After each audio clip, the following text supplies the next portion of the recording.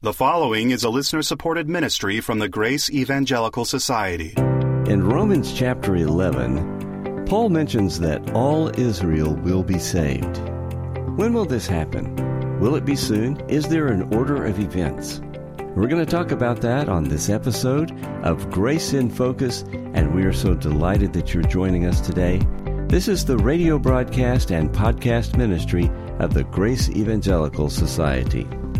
If you want to know more about us, our website is faithalone.org. We are a free grace organization, and on that website you can find thousands of articles to read, and you can find our videos and blogs, and information about our magazine, free subscription, Grace in Focus.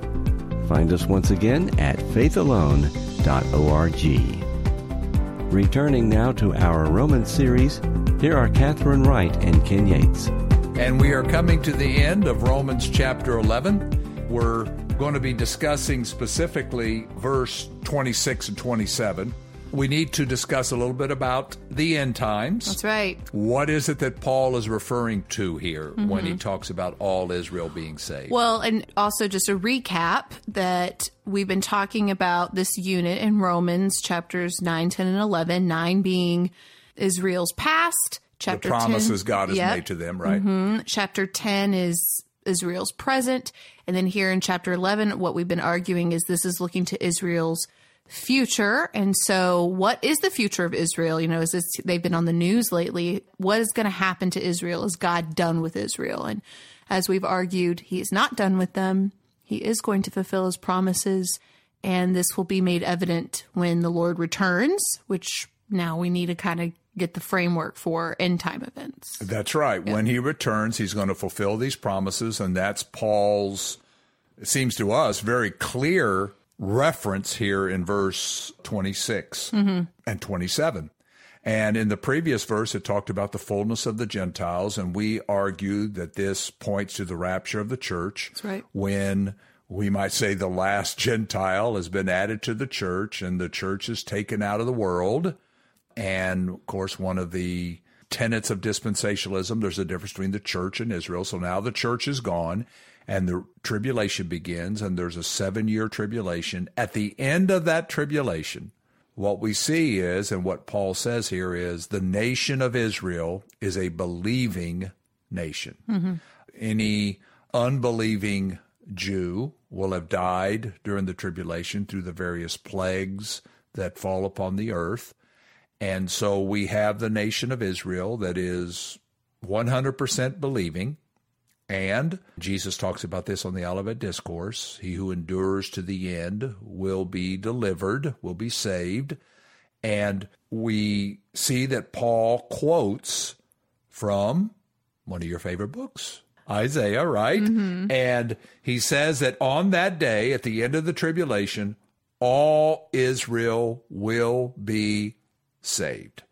Now, of course, as we have argued all throughout the book of Romans, saved here does not mean simply going to heaven. It means delivered.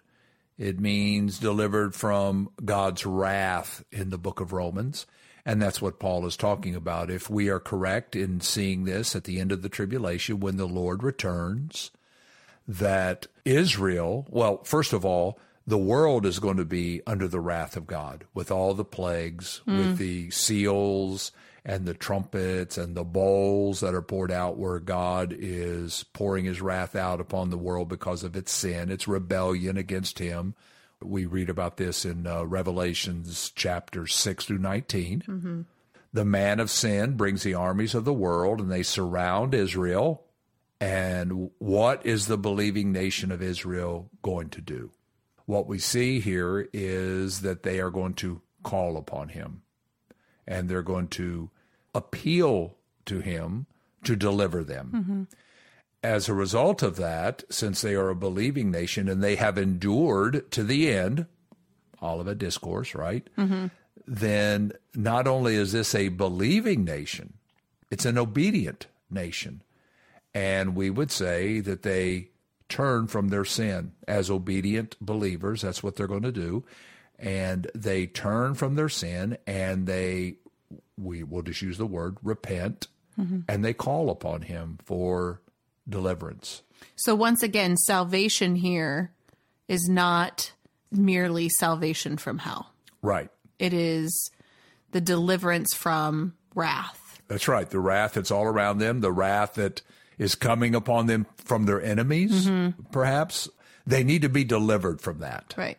They're going to call upon the Lord to do that. And as we argued in Romans 10, calling upon the Lord is deliverance from the impact of sin. Or Here and now. Here and now. Which I know we're probably broken record, but I do think it's just so important to state again, wrath in the book of Romans is not looking to the great white throne where unbelievers will be judged, but it is dealing with the consequences of sin here and now, which is definitely part of what's going on in Isaiah's day, which he's about to quote from, and definitely will be a part of what we see in the tribulation period as well. Here's the consequences of sin being poured out upon the world and on nations here and now. And Israel is in the midst of this, and they at the are heart of it. surrounded, and they repent, they call upon the Lord, and he comes and delivers them from that. And the word that many people have used, I've heard Bob Wilkin use it many times, the temporal wrath of God, not the eternal wrath as if he's talking about casting people in the lake of fire, but the temporal wrath. He's going to deliver them, and he's going to come out of Zion. And of course, we're told that the Lord is going to return to the Mount of Olives and deliver his people.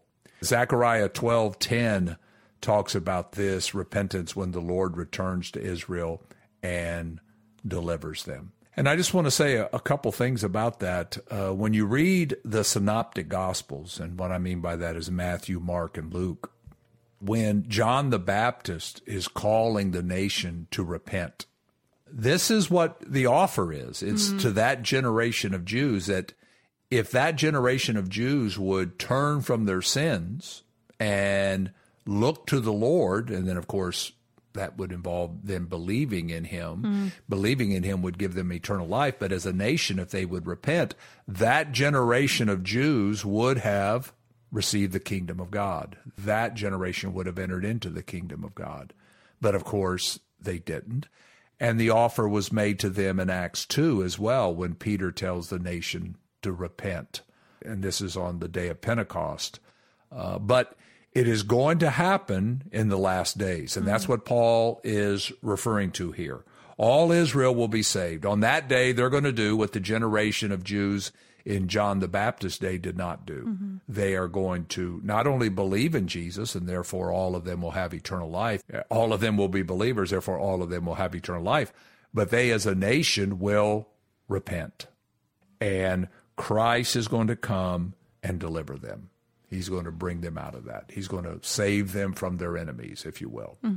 I have a question. When like a reformed person comes to this verse, how would they typically interpret this idea that all Israel will be saved? I'm thinking, I'm sure there's differences among them, but I'm thinking that what they're going to say is that if they're a Calvinist, all the elect of Israel, the true Israel, the ones that God has chosen, are going to believe and be a part of the church. Here and now? Yes, they're going to be a part of the church. Yeah. Right. I'm assuming then that they would generally take this to be, then they're going to be in the kingdom. They're going to go to heaven, to use their terminology.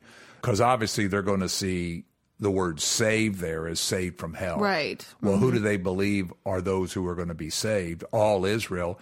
They would say all the true Israelites, all the ones that God has chosen, the remnant. Sure. The remnant or something like that. Okay. But what we're saying and what dispensationalism teaches is that no, there's coming a day when the nation as a whole are all going to be believers.